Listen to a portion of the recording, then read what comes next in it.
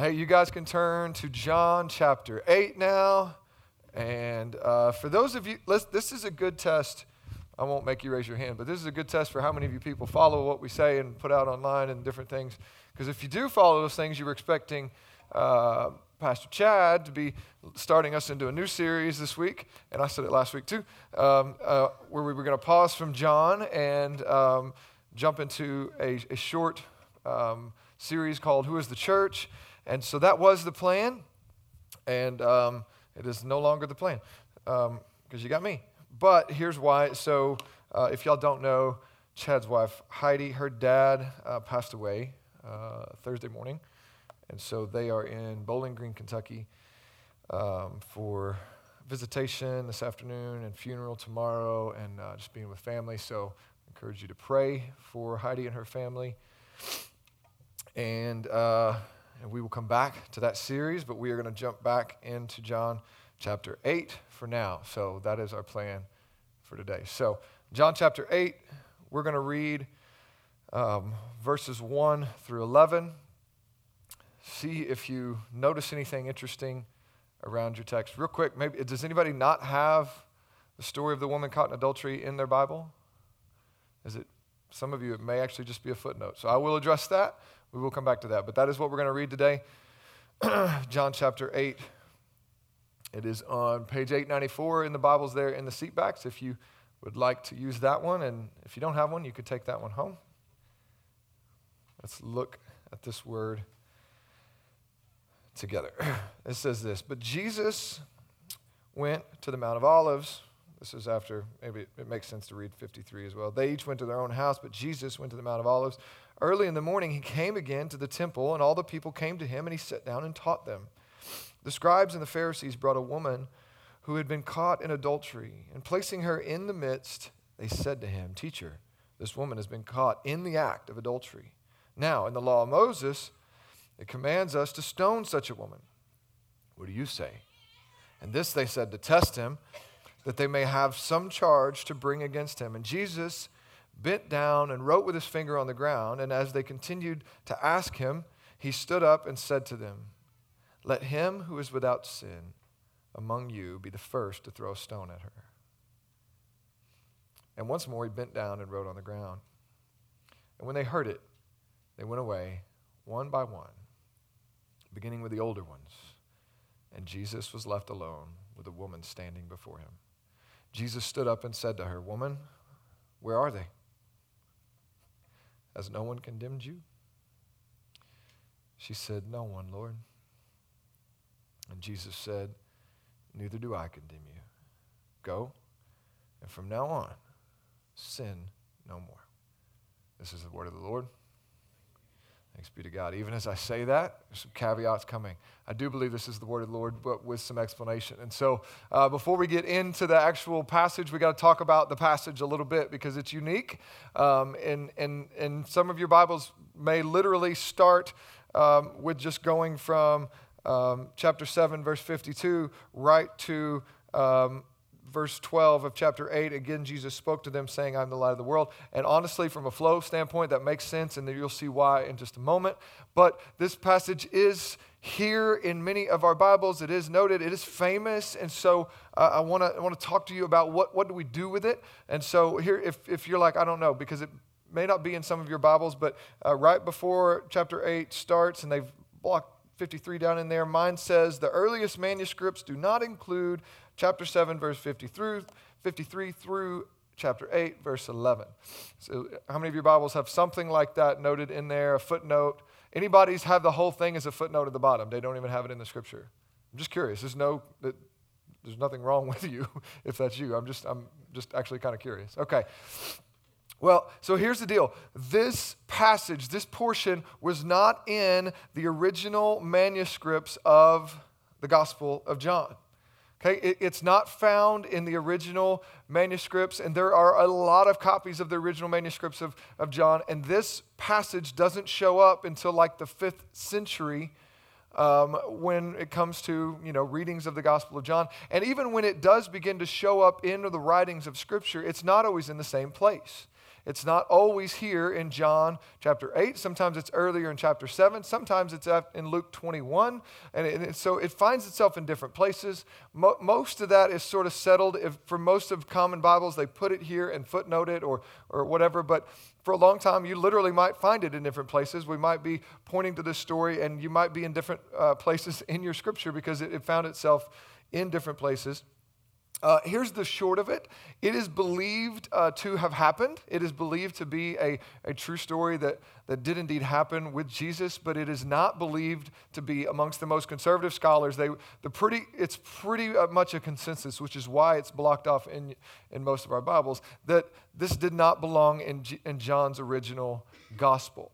Okay? There are a few reasons for that. One is simply the flow. It doesn't make a ton of sense in the flow of the conversation in chapter 7 and on into 8. Like, it makes more sense if you have it out, but that's not enough in and of itself. The language is different. But the biggest reason we believe this is because it wasn't in the earliest manuscripts. And so I don't have time to unpack a ton for you about how we get the authenticity of our scriptures and the historicity and the veracity of all of that. But I do want to take a moment because some will take a passage like this and say, see, you can't trust the New Testament. Had a couple of our students already a couple of our graduates that have started into university programs that have quickly realized, there's some interesting teachings going to be happening here. There's some direct indoctrination, even if you will. One of our students signed up for a class on New Testament at a state school and was kind of blindsided by the content there by this Jewish scholar that really is there to, I say the word scholar loosely, but is there to kind of undermine the authenticity of the New Testament with his own agenda. And so this is not... This matters, is what I'm really saying. It matters that we know what to do with a passage like this. It matters to know what to do with what you might call an inconsistency or discrepancy in the scriptures, and what do we do with that? And so I want to take just a moment. What do we do with a passage like this? There's actually a similar passage in Mark chapter 16, 9 through 20. It'll be similarly marked in your Bibles as not a part of the early manuscripts, okay? So there are a couple of those in your Bible, and here's what do you do with it? Because what you shouldn't do is hear that and say, see, none of it can be trusted. That's actually not the case. You take an honest look. People that do that don't want to trust the scriptures. They have an agenda. They want to move away. But if you take an honest look at whether or not the scriptures can be trusted, then you will be confronted with some incredible evidence. So I want to show you just briefly, and then we'll get back to the story. But I want to show you just briefly a chart here that shows us a little bit about the New Testament and the copies that we hold thereof, the earliest copies and the amount of copies. And you've probably heard something like this before, but when it comes to being compared to ancient text, ancient history literature or actual fiction literature, the amount of preservation that our New Testament holds stands head and shoulders and body, like way above anything else. And so just simply, you can look into this for yourself. There's a lot of good research on this, but just these are some writings from the first century. And I won't go through them all, but you'll see a couple that you might recognize, like Caesar and some of his writings, and Livy or Livy, and actually not sure now as I'm saying it how you're supposed to say it, but the most common there you'll see down at the third line here is Homer. Homer and his copy of the Iliad is the one that comes the closest to having the number of to high number of copies of manuscripts, right? And even that, you see the approximate time between the original and the copy that we know of is around 500 years, and this was written back in 900 BC, and we got the earliest copy in 400. And then you get to the New Testament, and you see it's written between 50 and 100 AD, right? And we have the earliest copies really quickly, less than 100 years after that. And the number of copies on the conservative side of just the Greek New Testament, just the Greek language New Testament copies, is well over 5,000. You'll get a variant, 6,400, something like that. You throw in the additional languages that are out there, and it goes up over 20,000 really quickly. And here's what that means for us, is that there is a lot of preservation that happened when it comes to the earliest copies of our Scripture. And then to this passage, what you'll see is the accuracy of those copies. So they're able to compare all of those copies of those manuscripts, and they're able to see where there are variances and where there are differences. And some people use this as a way to undermine our faith and say, see, there's inconsistencies that can't be trusted.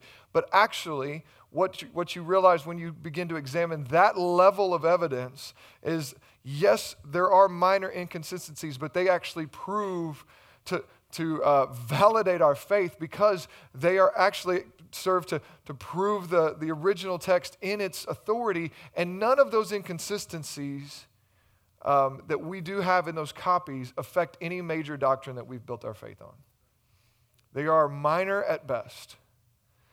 And this could be said the same is true here. This passage, you could leave it out, and you don't actually lose anything core or close-handed to our faith. And so some commentaries that I have did that very thing. They just said, hey, we're here to tell you what the Gospel of John says, and we don't believe the Gospel of John has this story in it, so we're just going to skip it and go right to verse 12. That's not my job. My job is to help you understand the Bible that you have before you. And so I want to go here for a moment. I want to talk to you about it, and I want you to know how to understand it. I want you to know what to do with things like this. But go back to that stat for me real quick, just Tyler, and I want you to see the bottom right there. You might not be able to see it, but the accuracy of copies, there's so few, as you know, you start going down that line, there's just 1s and 2s and 10s and 20, really nothing substantial until you get to Homer, and his is just 643 copies that we have. And then you go to 5,600 at a conservative side on the New Testament, and the accuracy of those copies is 95. The purity of those translations and that preservation is at 99.5%. So they are very minor differences that exist in those original copies. Okay? And this is actually not one of them, because what we're saying is that this passage didn't actually exist in the original copies of John. It came later, didn't show up till like the 5th century. Okay, so here's what I want you to know. You could trust your scriptures. We could talk more about that. Chad and I have been talking about doing a podcast on that anyway, so we might come back to that, give you some more evidence for those of you that get geeked out about the study of the scriptures and the historicity of that. Some of you are like, already like, okay, cool, man, I get it. But so we may come back to that. But for today, I want you to know this is actually things like this. When you take an honest look and honest study, they confirm for you the veracity of our New Testament passages, the trustworthiness of this Bible that we have before us. So now, what do we do with passages like this in Mark 16, where they are noted? Okay, they don't show up in the earliest copies of John. Again, we don't want to build any core doctrines on them, right? We want to make sure Scripture interprets Scripture. So we'll look, is there anything in this passage that contradicts or would be new or different about the character of God compared to the rest of the Word of God? And if so, we would want to discard that. We want to leave it aside. But there's actually nothing in this passage that would do that. It is believed by most conservative scholars, like I said earlier, to actually be a true story. There is significant preservation of this story that lead those scholars to believe this is actually something that happened. However, they just would not agree that it belongs in John here in this portion. But this is where it lies as we preach through, and it is beautiful and it is meaningful. And so we're going to jump into it today. But just to wrap that up, you need to take an objective look into the study of your scriptures and how we got them. The ESV Study Bible has a great article in the back and we have a couple extra copies of that here at the church, but you can get your own, or you can go online to esv.org. There's a great copy there. There's some great studies that can be trusted to confirm all of this for you. But here's what I want you to know is that God has shown incredible sovereign providence over the transmission process for his scriptures over the last 2,000 years. It's incredible that he's ordered things so that so few uncertainties remain, that the ones that do, they're so minor, from a translation standpoint, the uncertainties that remain are so minor that they alter no doctrine of the Christian faith. That's really, really, really astonishing. When you're talking about inerrancy in its original language, and then you talk about, people say, well, it's been translated and all that. Listen, the amount of manuscripts that are there, it's laughable to try to compare it to anything else and to try to say that there's not consistency. It's just not there. So that should actually cause you to worship your God. It should cause you to rejoice in his providential sovereignty that he has brought us this incredible, reliable New Testament that stands above and beyond any other ancient text. It's awesome. It's actually really awesome. So if you do have the unction to get into that, I think you'll find that it's awesome. But for now, I'm going to pause that and go back into the story. If you've got questions on that or specific things you'd like us to address or resources to point you to, you could see me afterward. I'd be glad to try to help you with that. So let's go back to what is this actual story then that we find ourselves. It's a famous story. You've probably heard it before. Jesus writing on the ground with his finger. There's a lot of debate about what does he write. This is a well-known story. So what do we do with this story? What does it do for us? So again, I'm not going to build our major doctrines on it, but I do believe that it is nothing contradictory. It's actually in line with the character that we know about our Father, the rest of the Scripture, and Jesus himself. There's nothing in this that would say, oh, this doesn't feel right. And so we're going to lean in. We're going to let it speak to us this morning as a story about our Savior. And so it says this, everybody else goes to his own house. Jesus goes to the Mount of Olives. Early in the morning, he comes back to the temple, and all the people came to him, and he sat down to teach them. And so I don't want to just buzz over that. I don't have time to unpack that as much as I'd like. I might do another podcast on this too, because here's what you have is Jesus teaching people. This gets overlooked sometimes. Like, we know he was a teacher, but we kind of hurry to the miracles, hurry to the doctrinal work, the propitiation, the resurrection, and all of those things that Jesus did, and for good reason. But sometimes we forget that he was actually teaching people, sitting with. Well, actually, I don't know if you caught that. Who's sitting and who's standing in this context? We're going to switch it up. Here, the rabbis would sit and everybody else would stand. I don't know. Well, it'd keep you from falling asleep. I'm just saying. This is what they did. So the rabbi would sit down, everybody else would stand and listen. But Jesus is teaching. He's actually spending time. This is the God of the universe, the great I am, the creator of the stars, has stepped into our world, and he doesn't just hurry up and say, okay, I've just got some work to do. If y'all could just watch this while I die, and then I'll be back in 3 days. No. He sets time. He enters in, and he's teaching. He's teaching people. Here's the deal. We are a people that are formed by information. We are taught, we are shaped, and here's the deal. I'll just say this briefly, and maybe we'll come back to this another time, but you are being discipled actively, whether you realize it or not.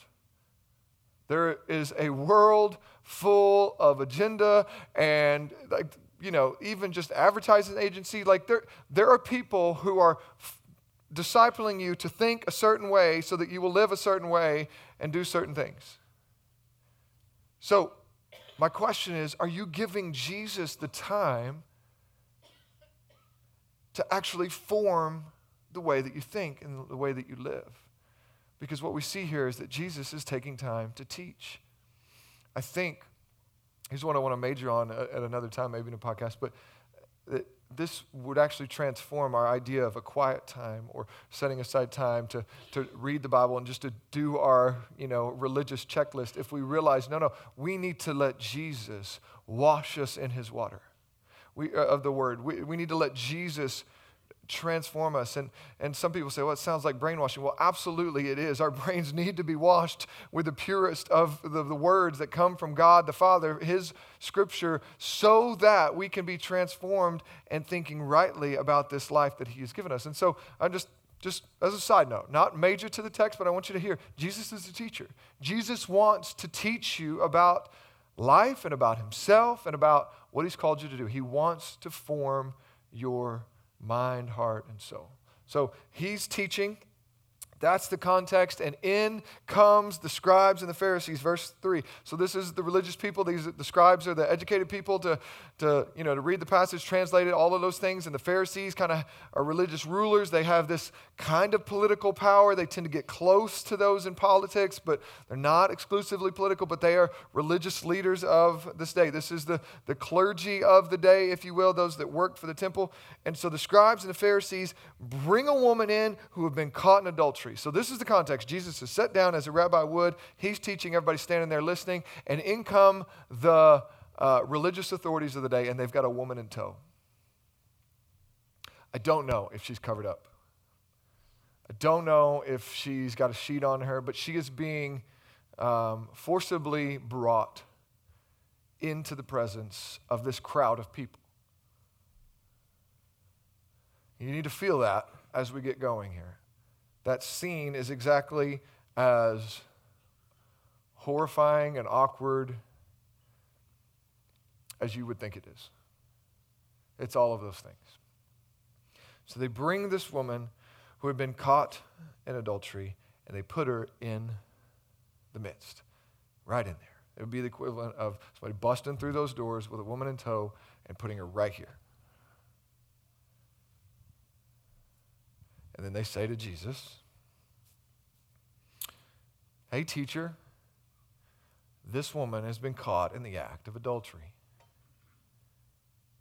Now, in the law of Moses, we're supposed to stone such a woman. What do you say?" Verse 6 tells us their motives. They said this to test him, that they might have a charge to bring against Jesus. So how is this a test? How is this a trap? They're setting a trap.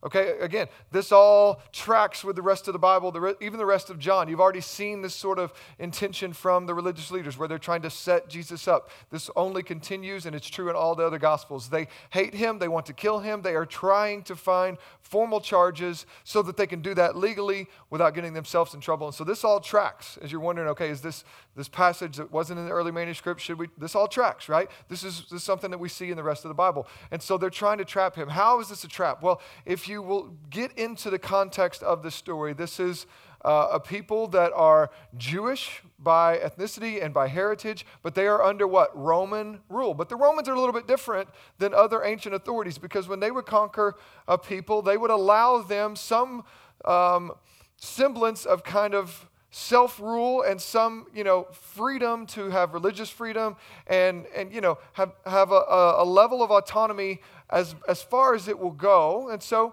the Romans would allow people like the Jews to continue to worship their God, to do their own religious things, and even to have their kind of secondary government authorities, right? Their Herodian kings and things like that. The Roman government allowed this. And so, but what was true in all of the Roman provinces that have been taken over, anybody under Roman rule, is that Roman Roman law was the end-all be-all, right? That Roman law had to be, you could observe your own laws underneath that, but when it came to dispute, Roman law had to reign supreme. And so that included executing of the death penalty. You couldn't do that. The Jewish people couldn't do that on their own, right? And this is actually, we know this. This is why Jesus was crucified. It was why he was killed on a cross instead of stoned.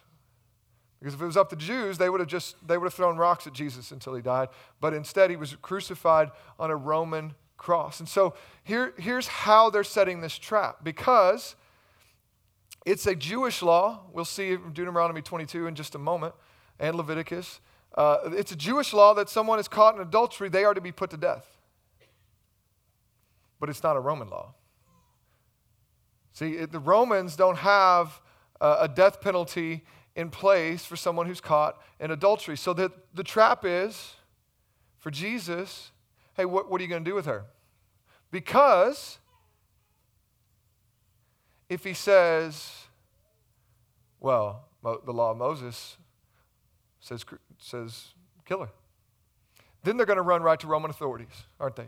They're going to run right to the Roman authorities and tell them that this troublemaker named Jesus is not abiding by Roman law that says only they can execute in their way, and that, underlings like the Jews couldn't do their own death penalty things, and they're going to get Jesus taken care of by the Romans. But on the other hand, if Jesus says, don't kill her. Now they're going to run back to the religious conservatives back at the Sanhedrin and say, see, this guy's not upholding Moses' law. He's not upholding Jewish law, and so he's not a good Jew. Our people shouldn't be following him. Either way, they think they've got Jesus trapped. They think they've got this set up. Either way, they think that he is trapped. Spoiler alert, you can't trap Jesus. Okay, it's not going to go well. But here's the beauty. Jesus doesn't just make a political dodging. He actually makes a decision. He actually makes a decision on, he doesn't just avoid each horn of the dilemma. He goes, you know what? You're right. Let the law of Moses be upheld. Kill her. He makes a decision. But then he does something remarkable. Because then he begins to go ahead and appoint their executioners. Doesn't he? And he says something. It's crazy. He says, you know what? You go ahead. Whoever's in here without sin, you go ahead and step up to the line first. But even in the midst of this, there's this interesting thing, because when they said this to him to test him, verse 6, Jesus bent down and wrote with his finger on the ground, like he doesn't hear them. Okay, I love this scene about Jesus. He doesn't acknowledge them. He just bends down and starts writing. And we know this because it says, and they continued to ask him. Right? So they come in and they're like, hey, teacher, what should you do? And Jesus just bends down and starts writing. And they're like, hey, teacher, what are you going to do? We're going to kill her or are we not?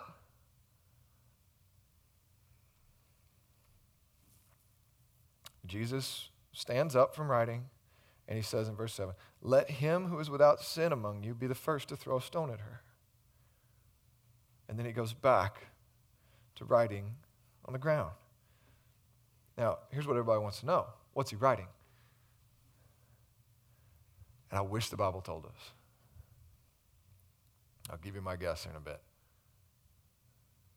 But here's the scene. These are religious people using the law, which was given by God for the good of his people. But they're using it, not for the good of the people, but for their own agenda. And not only are they using the law, they're using this woman. Now, is she an adulteress? Yeah.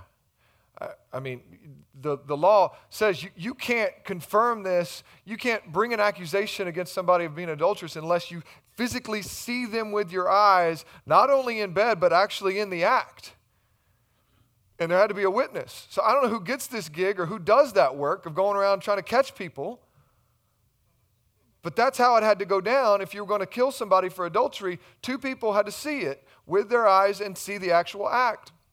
Not just leaving a house, not just in a suspect place together, but actual act. And so, is she an adulteress? Yeah, it seems as though she is. But here's the question. Where's the man? And maybe that's what Jesus wrote. That'd be a pretty baller move, I think. If that's what he wrote in the sand. Where's your man? Because that's supposed to matter. Deuteronomy 22:22. I think Tyler's got this one for us, but it's simply, this is the law. It's in Leviticus 19 as well, but this is the law that they're holding up. If a man is found lying with the wife of another man, both of them shall die. The man who lay with the woman and the woman. So you shall purge the evil from Israel. God, again, is never, okay, we said this last week, God is never trying to steal from us when he gives us commands. He's always trying to lead us to life. In this moment, he's forming a nation for himself, and he wants to be he is very aggressive about purging evil from among them. This is why he is so intentional about having them cast out all the existing people in the land that they come into and killing them, because there's evil and there's sin, and he wants for himself a people that live purely by his law so that it will go well for them. So this is why this is written, but notice that it is written in such a way, it doesn't just say, okay, when you catch two people in adultery, you pull the woman out and you're going to kill her. No, it says both of them shall die. And you can't commit adultery without another person. Like it requires to. So where's the man? We don't know. We know these guys are cowards. Maybe they're scared of that guy. Maybe that guy was actually powerful. Maybe they didn't want to deal with him. Maybe he got away. But nonetheless, they're using this woman, aren't they? They're using God's scripture and they're using this woman. They don't care about the evil in Israel. They don't care about the good of God's people. They don't care about the glory of God. They care about their own agenda, and they're trying to use this woman to get rid of this troublemaker that is threatening their power. And they're using this woman. Make no mistake about it. They're absolutely using this woman. I don't want you to feel the weight of what they have done. They have brought her, no doubt, indisposed. Again, I don't know if she got some kind of cloak, some kind of covering. I don't know. Maybe stark naked, but no doubt indisposed. Into the equivalent of exactly the kind of room you're sitting in here, with a crowd of people looking at a single man as he's teaching, and they put her there. Can you think of anything more humiliating than to be exposed in your sin in that way? And this is exactly what they did to this woman. And how does Jesus respond? Again, he won't cater to their trap. He says, yeah, you're right. Let the law of Moses be upheld. And go ahead. Whoever of you got no sin, you go ahead and be first. So you just need to note real quick, Jesus doesn't say that her sin is no big deal. Okay? He doesn't say, you know what? Dad was a little grumpy when he wrote that old adultery law. It's a little aggressive. We don't need to kill anybody. Party on. That's how some people want to paint Jesus. That's how some people want to paint the New Testament. God was angry when he wrote the New Testament, and the new loving, kind God shows up in Jesus, and he's not big on killing everybody. No. We know that Jesus has thoughts on adultery. We know that he says, I've not come to abolish the law, but to fulfill it. We're not here to say, this no longer matters, go ahead and do this. No, Jesus says, I've come to fulfill it in its fullness. And we also know that in the Sermon on the Mount, he says, hey, y'all know that thing about adultery that leads to death? When you sleep with someone that's not your spouse, that leads to death? Well, let me just tell you, when you think about it, when you lust about it, when you undress someone with your eyes, when you look at porn, when you go there mentally, guess what? You've already committed adultery in your heart. So let's not get it wrong. Jesus is not here to say, don't worry about that whole adultery thing. Let's give her a pass, guys. That's not what he says. That's not what he says at all. It's verified by the end when he says, hey, go and sin no more. He's calling sin, sin. He's upholding the law of God, but he's going to apply it without prejudice. And that's actually what he does. Because here's some evil men that want to use this woman. We don't know her story, but they want to use this woman in her worst moment to get what they want.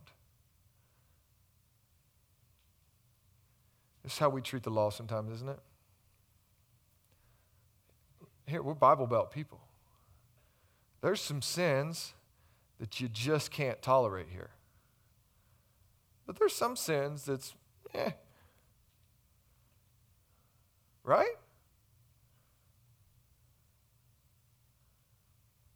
I mean, let's be honest. As a culture, there are sins that we've considered not that big a deal.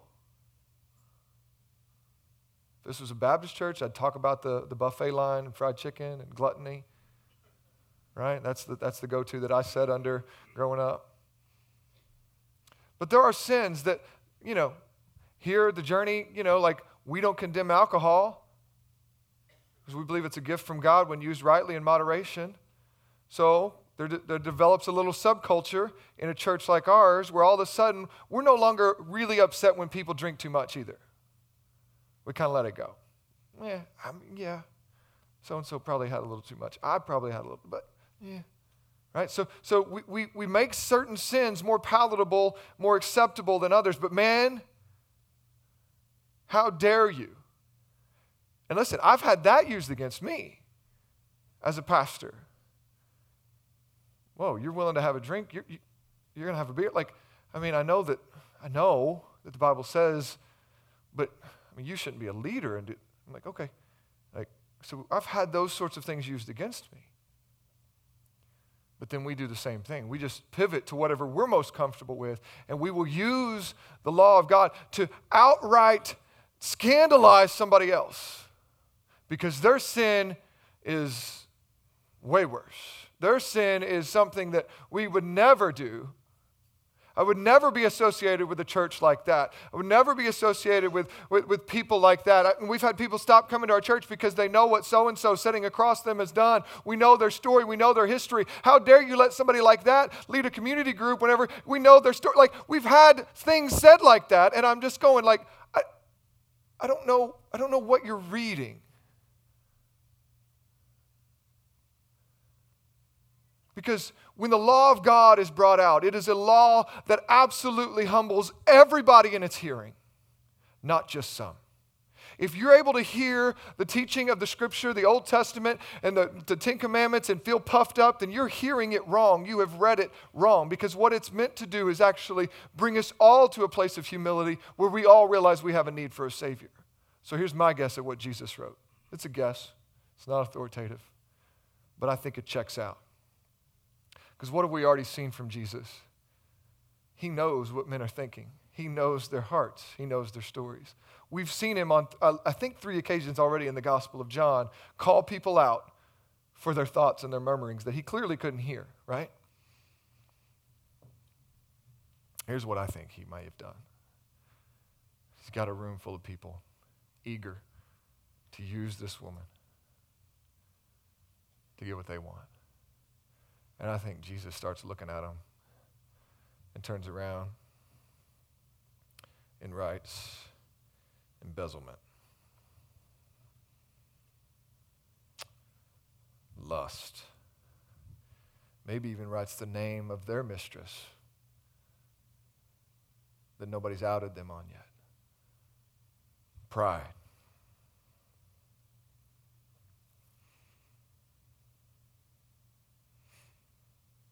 Gossip, false witness. You see, Jesus sees a woman exposed in her worst moment. He says, you want to call people out? Let's use the law rightly.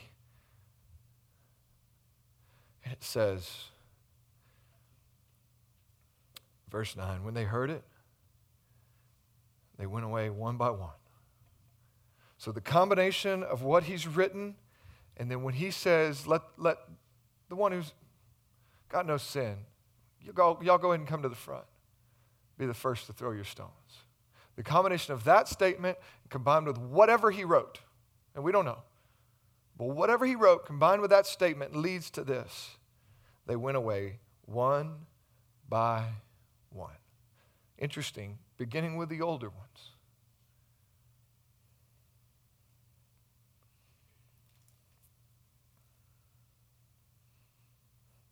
Until Jesus is left alone with the woman standing before him, which in and of itself is a scandal. No self-respecting man is supposed to be alone with a woman in public, certainly when she's not covered up well, certainly not when he's a rabbi.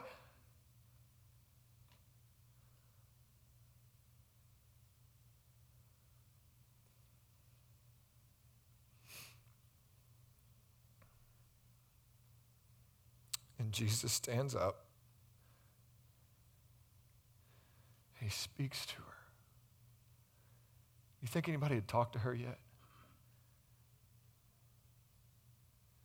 You think anybody had humanized her?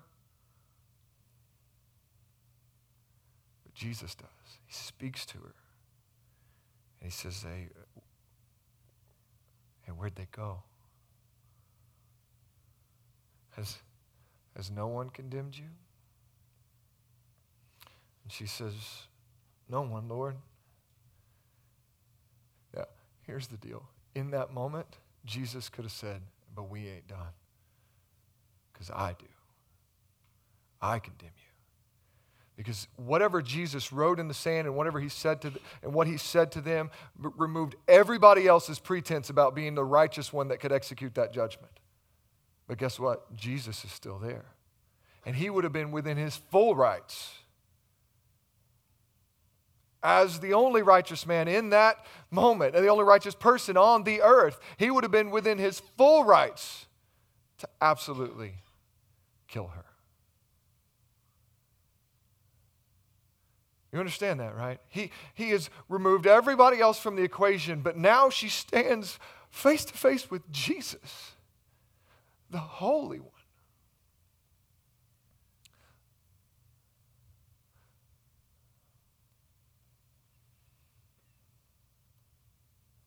And he says, neither do I. Go and sin no more. This is Jesus' kingdom. It's not a kingdom where sin doesn't matter. It's not a kingdom where adultery gets brushed off. It's a kingdom where transformation happens. Because he tells her, go and sin no more. Not sin no more so much as, to avoid being stoned again, but go and sin no more because you've just met God and you've been rescued by his grace, saved by grace. This is what has the power to transform. Some of you are desperately trying to be the best version of you. You're trying to be a better human by avoiding bad behavior based on its consequences. You don't want people to look at you differently. You don't want to be outed as this or that. You're trying to be better and modify your behavior based on consequences. And it will never work.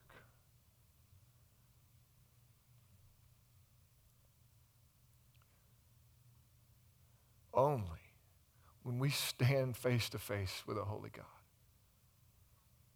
and we realize we are her.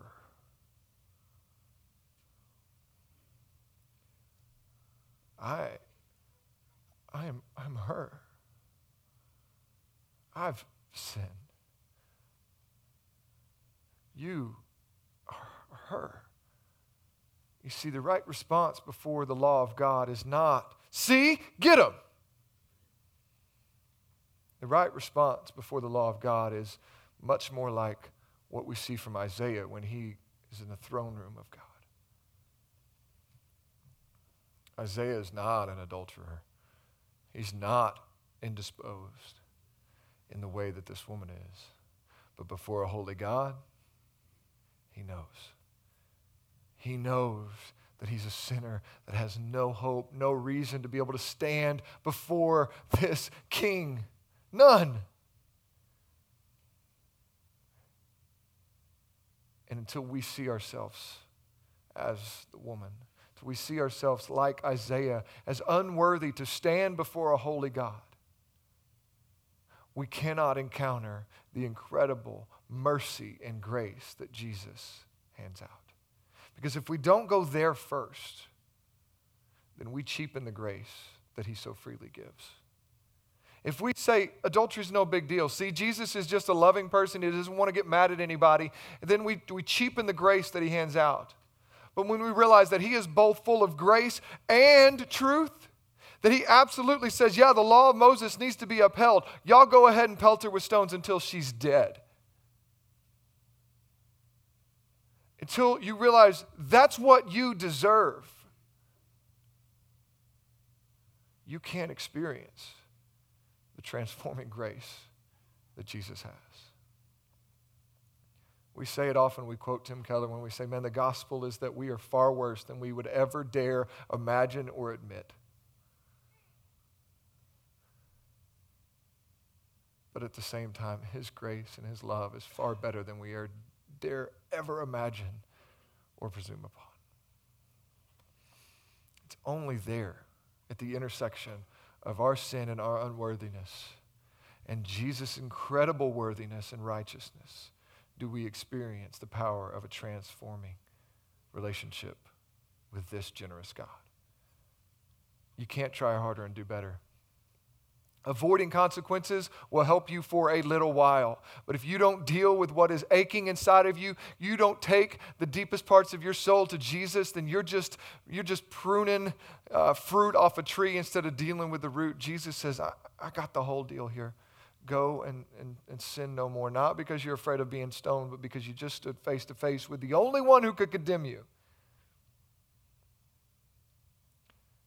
And I say, you're forgiven.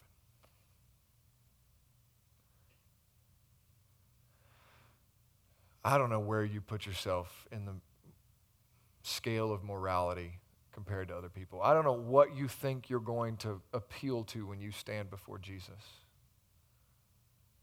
But let me just tell you, there are none who are good. There are none who are able to stand and say, well, yeah, but I'm better than so-and-so. He says, no, your righteousness is like filthy rags to me.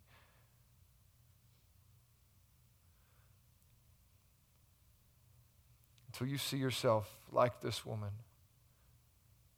only him and her in the space. She is fully condemned before this Savior. And yet, he is able to forgive her. Why? Because he's going to take her condemnation upon himself. Her condemnation doesn't just vanish. He doesn't just dismiss it. He takes it. My condemnation wasn't just brushed off. It was taken by Jesus.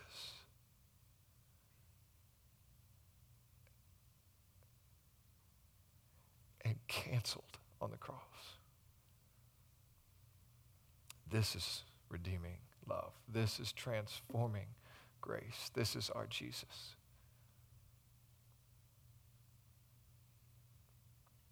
Let's pray.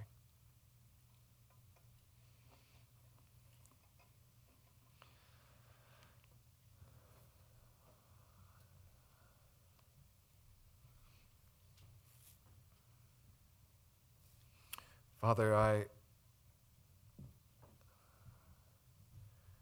ask that you would send your Spirit to convict us, to remind us that we are just as condemned, just as guilty, and just as hopeless as this woman that we see in this passage. Because it's only there are we able to appreciate and be transformed by the goodness of your incredible mercy and grace. So may you be exalted this morning as we consider our worth compared to your gift. Would you use this powerful message of grace that we find in this passage? You use it to set the captives free. Those who are hiding and going all out to keep people from seeing who they really are so that they won't be exposed the way that this woman was. Father, would you just kindly call them out this morning? So that you can call them to yourself and set them free. May the rest of us be humbled, full of compassion, and set out on mission to tell this good news to as many who would hear. It's in your name we pray, Jesus. Amen.